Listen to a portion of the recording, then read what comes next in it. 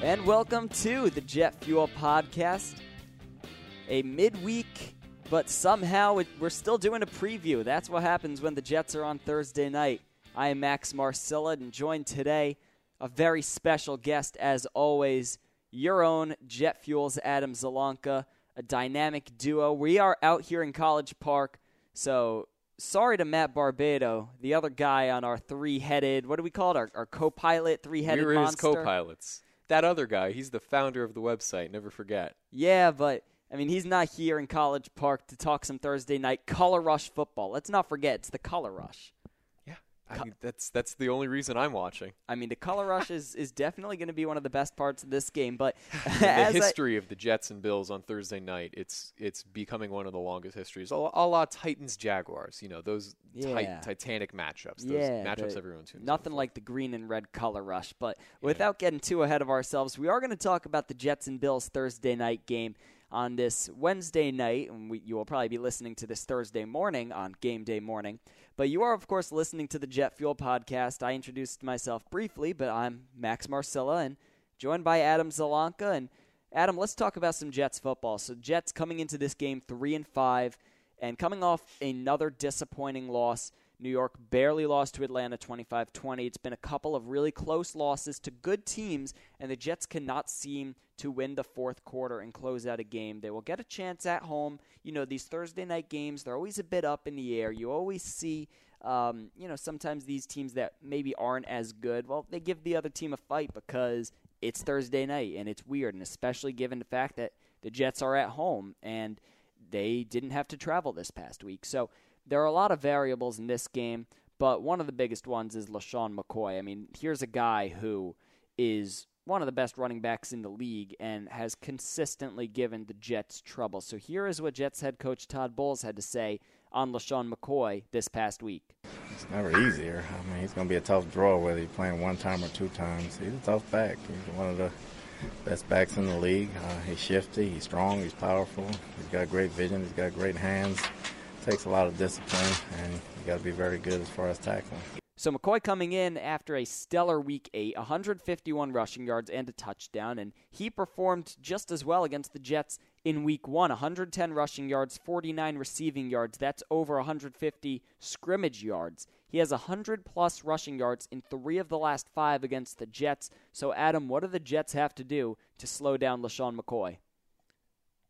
Without being too simple about it, Max, you got to stop him early and often. It's very dangerous to let LeSean McCoy, as you said, one of the best in the league, get hot quick. And it's not that McCoy's having a world-beating kind of season against all opponents. And it's not that the Jets' rushing defense is incredibly incapable. At the beginning of the season, they looked terrible against their first few opponents, not just Buffalo, but Oakland the following week. They were dead last in the league after those 2 weeks, I remember.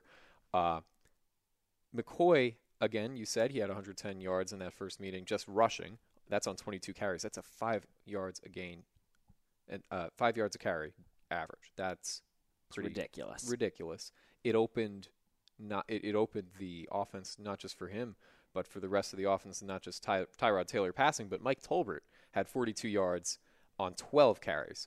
So he had more than half the amount of carries McCoy had. That kind of ratio shows that when McCoy gets going, then you get the change of pace guy like Tolbert in there. He can still do a little damage, and Taylor himself has the ability to get some yards on the ground with his legs.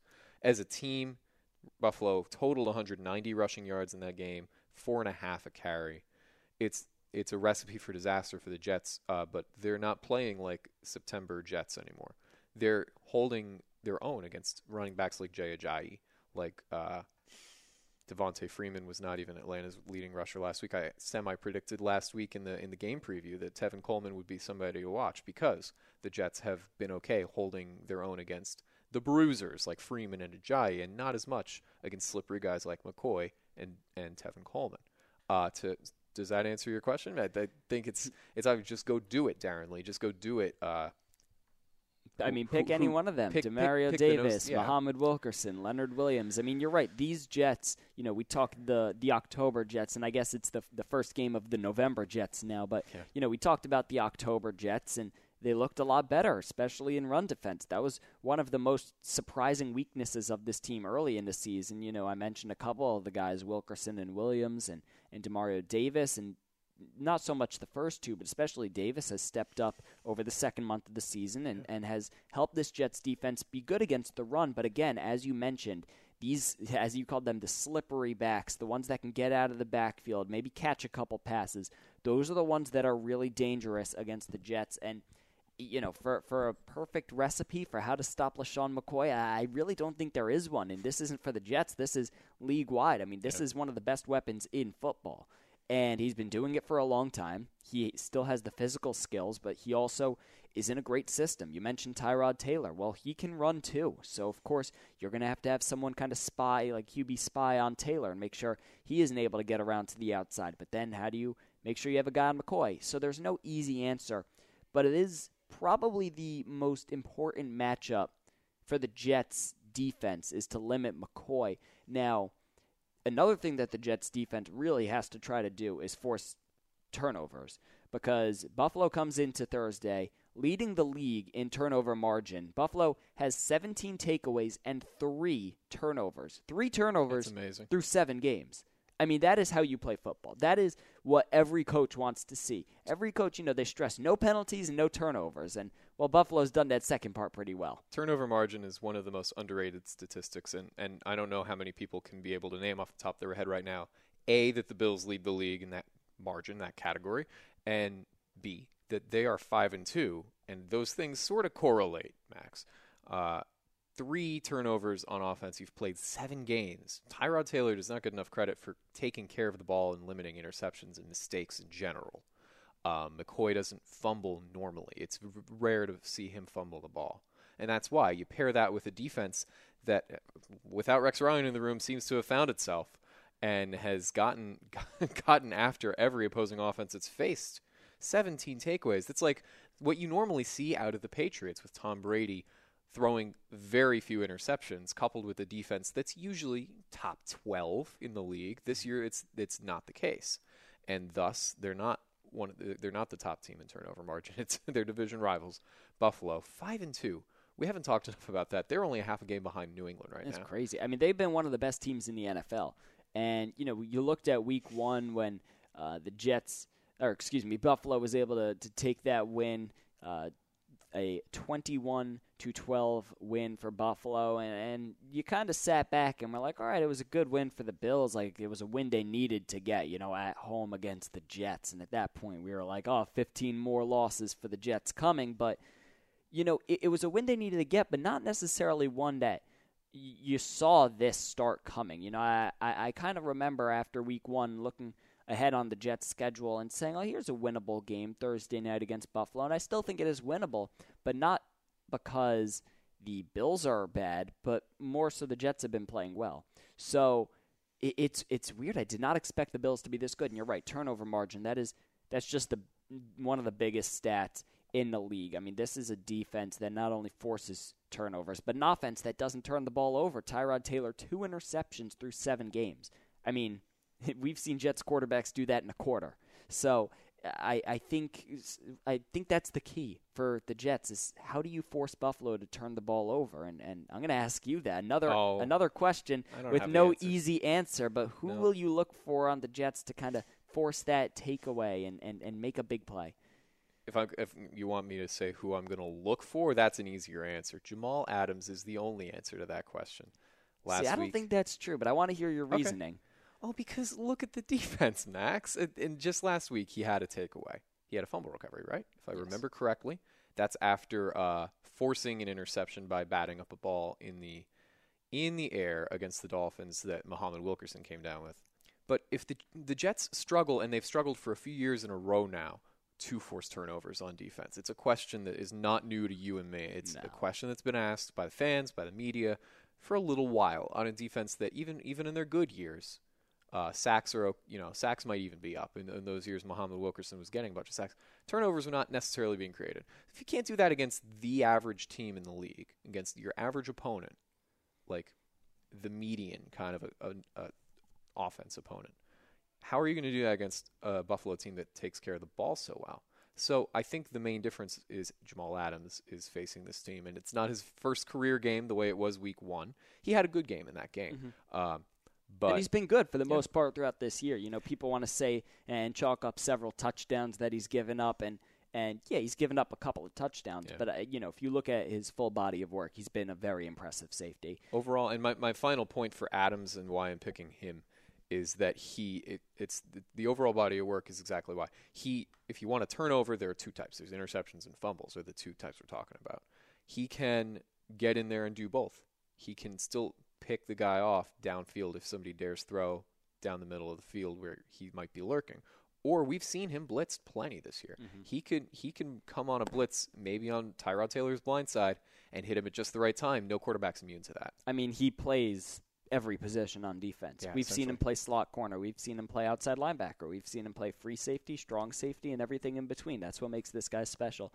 But so I am going to of? disagree. I think Adams is the most likely, and I think that's a good answer. But you said that he's the only one, and let's not forget about that other guy, the other rookie, Marcus May. Okay, who, I like it. By the way, leads the Jets in interceptions with a pair. 2. So, and actually, he's tied with Terrence Brooks, who won't be playing this game. So, I do want to bring that up quickly.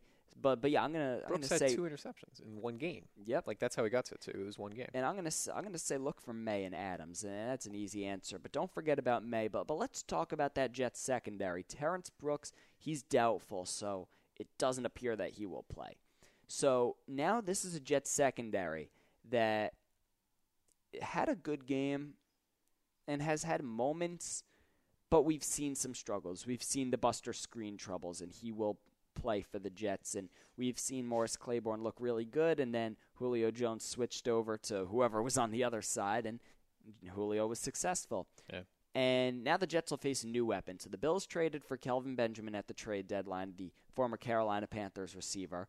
And now Tyrod Taylor has a new weapon to work with. So how do you see that new look Bills offense, or at least that new look passing offense, matching up against the Jets secondary?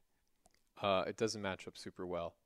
First, before we go any further, we should say that at the time of this recording, I was scrolling Google News. There's no indication that Benjamin's definitely going to play in this game or not, because a trade that happens on a Monday. Am I right on that? No, sorry, Tuesday. It was on Tuesday, on the trade deadline day. A trade that happens on a Tuesday, you got to ship this guy up to Buffalo, get settled, and then put him on the team plane right away to New Jersey to play at MetLife. I don't know if that's what's in their plans. I don't know if they're just trying to get him ready maybe for November 12th in the Week 10 matchup they have with the Saints. Whichever way you want to look at it, if he plays or if he doesn't, it's good for Benjamin that the team has 10 days off before what could be his second game. Yeah. Like, that'll help Give him learn the time offense. Exactly. But, learn the offense, get accustomed to Tyrod Taylor throwing to him instead of Cam Newton. Maybe every pass toward Kelvin Benjamin won't sail over his 6'5" frame. That's my shot at Cam Newton if my Panthers friend is listening. But anyway, if Benjamin doesn't play, it's safe to assume he's on Buffalo for a little longer than just the season. They're clearly trading for Benjamin because they're buyers at the trade deadline. We got to talk about this in baseball terms all of a sudden. They're buyers at the trade deadline because they know they can make a good playoff push at where they stand right now. As for how the Jets stack up, the Jets' depth does not impress me enough to say that they'll be able to handle him and Jordan Matthews. And LaShawn McCoy, I meant to throw this in there when you mentioned him in the McCoy segment. He led the Bills in receptions week 1. He had 5. Nobody had more than him. And he had second most targets week 1. Has that changed? I have not studied every single box score from the Bills season this year, but he's an obvious option out of the backfield. So there's so many weapons. Tyrod Taylor on the run. Tyrod Taylor, very accurate passer. Mm-hmm. You know, he doesn't get enough credit for that, and Cam Newton does not get enough blame for putting too much on each pass. What is the blame game for Cam Newton? Is that an underlying theme of the podcast? It's not. It wasn't supposed to be going in. That's not on our budget, but not in our plan. But I'm just saying Benjamin might be he might be used more to his full potential in the Bills' offense. And especially opposite a steady-ish guy like Jordan Matthews, who's not going to surprise you with a bunch of. I really like Jordan Matthews in his rookie year, and I was so jealous when the Bills got him. Man, that's my thing about Matthews. I know he's underwhelmed since then, and that's the reason that the Eagles were happy to let him go in the Ronald Darby trade. All of that said, it's the Jets' cornerback depth is why I'm talking about all of this. There's now officially, in my opinion, when they're talking about bringing Anquan Boldin in, as old as that man was, and he was going to be all set to play for Buffalo, I was thinking the same thing back then. How are the Jets going to match up against several weapons? Boldin doesn't have to be that deep threat kind of guy, but you see Justin Burris had an interception in that Week 1 game against Buffalo. Burris has hardly seen the field on defense since then. He's been limited. It's Darryl Roberts, a lot of Buster Darryl Roberts. Screen. On a team that couldn't use Marcus Williams and sits Justin Burris. Right. I don't know how much depth at cornerback they think they have. Now, to be fair, we have talked about the Bills trade so far, and not even the Jets' own trade on this podcast. They acquired San Francisco cornerback Rashard Robinson, I should say, former San Francisco cornerback, a teammate of Jamal Adams at LSU, which is my favorite part of the story. DBU. Yeah, they're where all transforming the DBs go. that.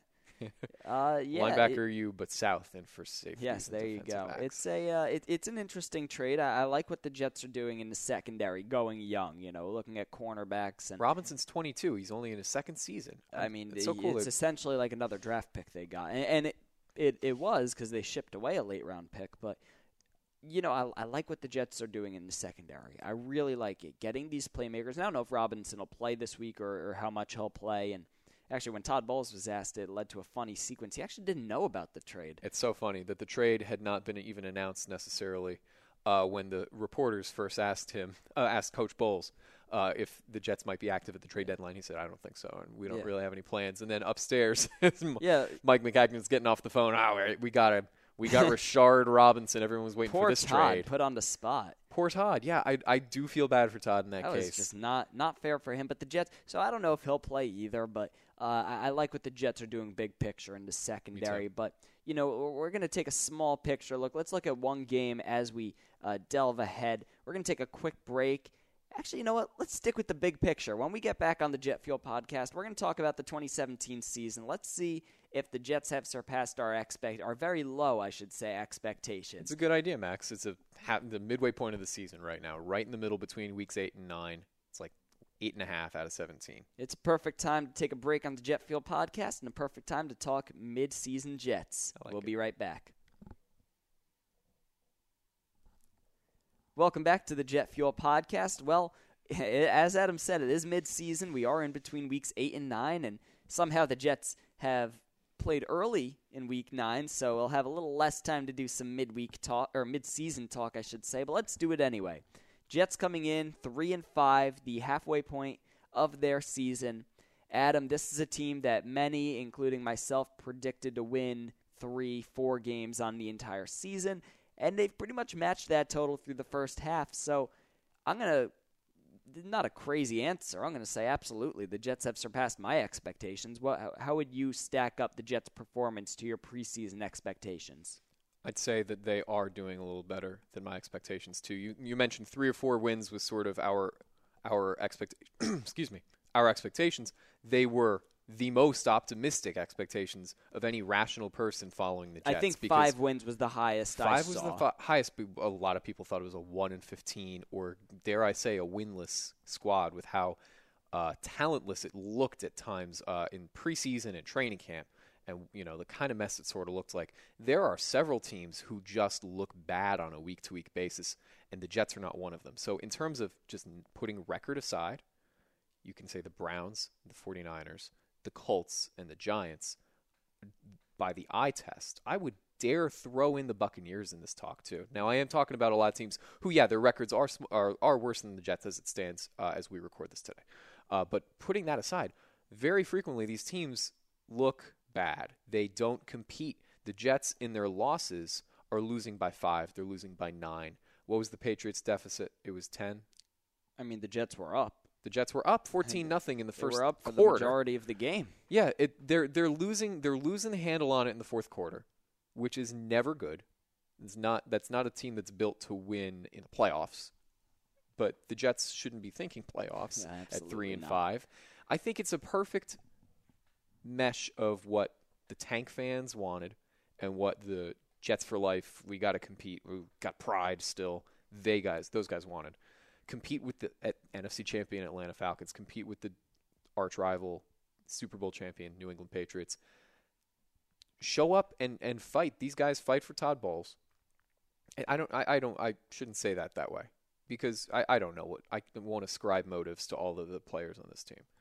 Bowles but they do has fight. a team. They have and a they've fighting given effort. team. I mean, and you got to give credit to the head coach out. at some of that point. Yeah. So in the short answer is they have absolutely surpassed my expectations because in addition to winning some games that were winnable, they fought in some games that nobody thought were winnable and led against both the Patriots and Falcons. I don't think anybody predicted that, Max. So here's why I'm going to say they surpassed my expectations. You go back, you look at the first 2 weeks. We mentioned that loss to the Bills and then a 25-point loss to the Raiders. The worst of the year. And you sit back and you say after those 2 losses, this is exactly what I thought was going to happen. Bad losses to, we thought the Raiders were going to be a great team. I don't think they've lived up to that. Injuries. They were 2-0 after the second week. They looked like it. They looked the part. But, you kind of figured that's what the season was going to look like. And then they rattle off 3 straight wins. They beat the Dolphins by 2 possessions, and the Dolphins they looked horrible, and they still don't look great. Not just 2 possessions. It was going to be a shutout until they scored in the last play of the game. That's right. It was 20-0. Yeah. So that was a 26 margin. And then the Jets won 23-20 against the Jaguars, and then they won 17-14 on the road against the Browns. And if you had asked me then, have the Jets surpassed expectations? Yeah, I guess I would say they'd surpassed it. Maybe they just lived up to it. Those weren't great wins. They weren't against great teams. They were what the Jets probably should have done. Those teams weren't good.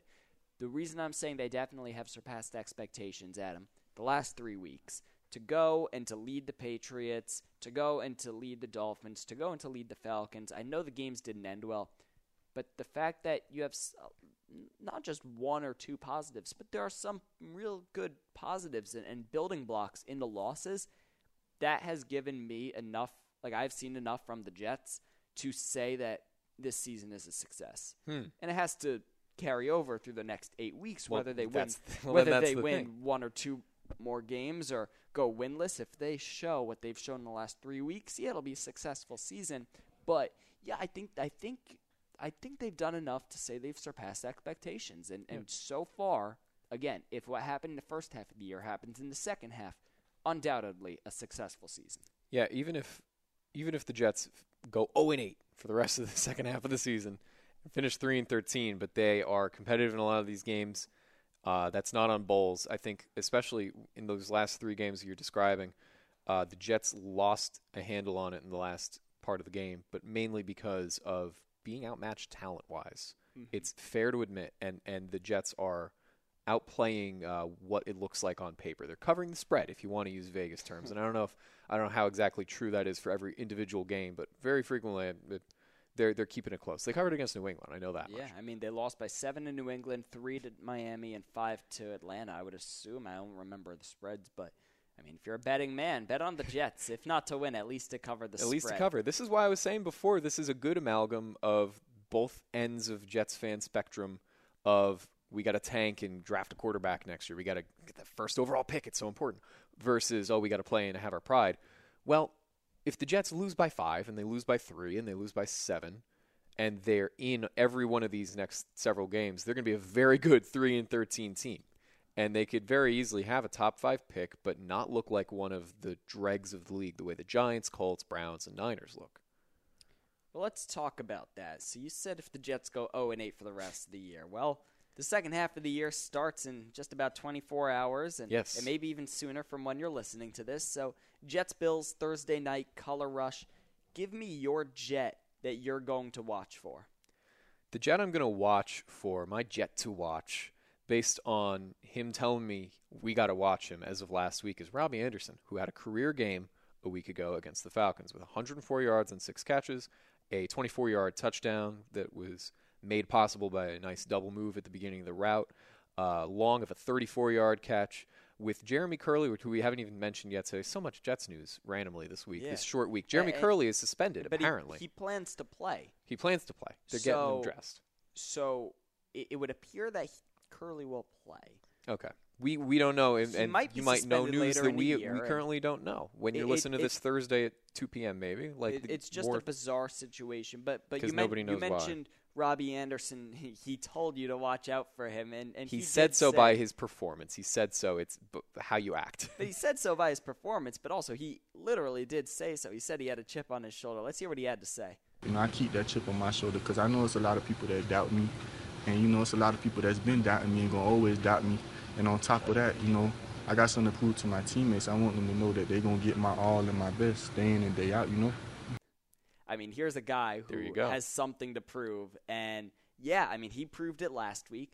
And, I was not saying he's a bad football player, but I was kind of hinting at the fact that he might be a one-trick pony. And, well, he's proven me wrong so far this year. I don't know if he's number one wide receiver, but he certainly complemented Kearse nicely. Yeah, he's a Jet to watch if the Jets' offense is going to have success, and he's going against Tre'Davious White, the Bills rookie, who leads the league in pass breakups. So he's having a good year. It'll be a fun matchup to watch if they get on each other. I don't know how much White will shadow Kearse. I don't think Kearse is good enough to call for a shadowing, but it'll be a fun matchup to watch. I'm sure we'll see it.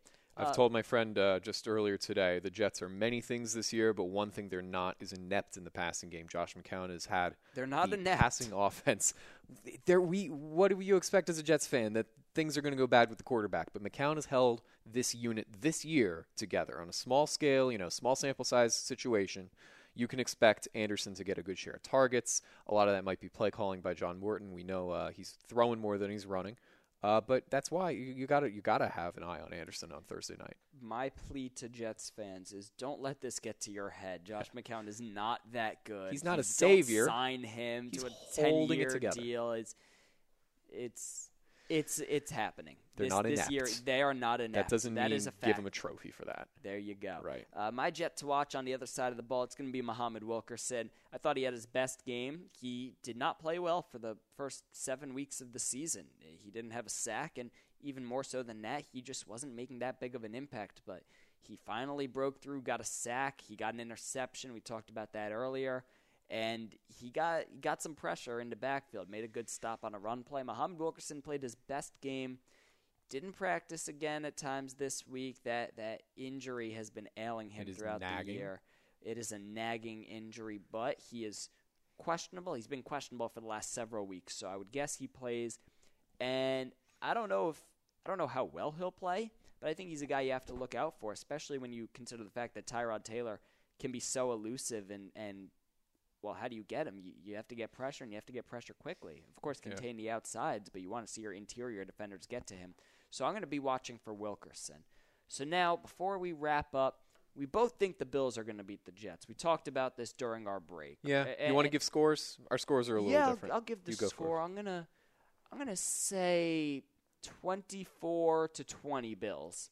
That's a very good one. I'm just going to go slightly more high scoring because I don't think the defense is going to hold up. But then McCown in the second half is probably going to lead the charge kind of back. It's a little backwards of what we've seen the last couple of weeks where the Jets have looked really good early. They've gotten out to good starts. But I think it'll be a little more back and forth, and McCown will have to keep them in the game throwing and scoring touchdowns that way. But I'll go to answer the question 28 to 24, so I'll keep it at a 4-point margin. 20-24. This seems like so. We both have it a close game, but we also both have the Bills winning. Yep. Now we have seen a mixed bag of football on Thursday night. Gone are the days when Thursday night football is all terrible. Now it's just about half terrible. So it's improvement. We've had some instant classics this year. The Rams 49ers, believe it or not, was one of the better games of the season. Just because of how entertaining the scoring was. 41-39, Rams won. It was a fun game. Eagles-Panthers was a matchup of two good teams. And then, of course, a couple weeks ago, Raiders-Chiefs, a buzzer-beater win, and the Raiders coming out on top in the black hole, and you had that whole Marshawn Lynch storyline going on in that game. I mean, there have been Anytime the Raiders win, it's Marshawn Lynch is having a blast. There have been some really fun games on Thursday night. And you know what else happened? Tell me. The Ravens beat the Dolphins 40-0. And the Dolphins sort of just beat Joe Flacco up, and Ndamukong Suh was choking somebody, all that good stuff last week. You made that game sound way more entertaining than it was. That game was borderline unwatchable. Oh, yeah. For many reasons. 40-point margin. And then you've also had games like the Patriots-Bucks, which the Patriots, it wasn't a terrible game, but the Bucks and Nick Folk missed, 3 field goals? Felt bad for Nick. Yeah, that was just Lost a rough his job game. after that one. And then you've had, other games, the Texans-Bengals, the start of Deshaun Watson, which, has turned into a good thing. But that game back in week 2 was 13-9, another snooze fest before the Bengals fired their offensive coordinator. So we've seen a real mixed bag of Thursday night games. Before we wrap up this podcast, will this game be worth watching? Will it be a fun Thursday night color rush game? Go Color Rush. Yeah. You know what? Jets-Bills has become a Color Rush establishment. It is the establishment, in my opinion. I was just saying earlier, it's like, you gotta get your Titans-Jaguars, you gotta get your Rams-Niners. There's some good Color Rush games. Jets-Bills is where it all started when you had the green versus the red jersey, not just jerseys, but entire uniforms that made colorblind people get headaches and write complaints. That's just what Color Rush is all about, man. To as far as the product on the field, divisional games are good options for Color Rush because they're always a little less predictable because you know they're studying up on each other. They both know so much about the other team. And on the short week, that always makes the product a little more questionable, and maybe the player's health is not taken into question. But this is not going to be your 13-9 Texans-Bengals snooze fest. It's not going to be a kicker missing 4 field goals. This is going to be a little back and forth. It's going to keep people engaged on a Thursday night. The first night after baseball is done for the season, people have to choose between this and Navy. I'm going to be keeping some tabs on the Navy score, Navy Temple.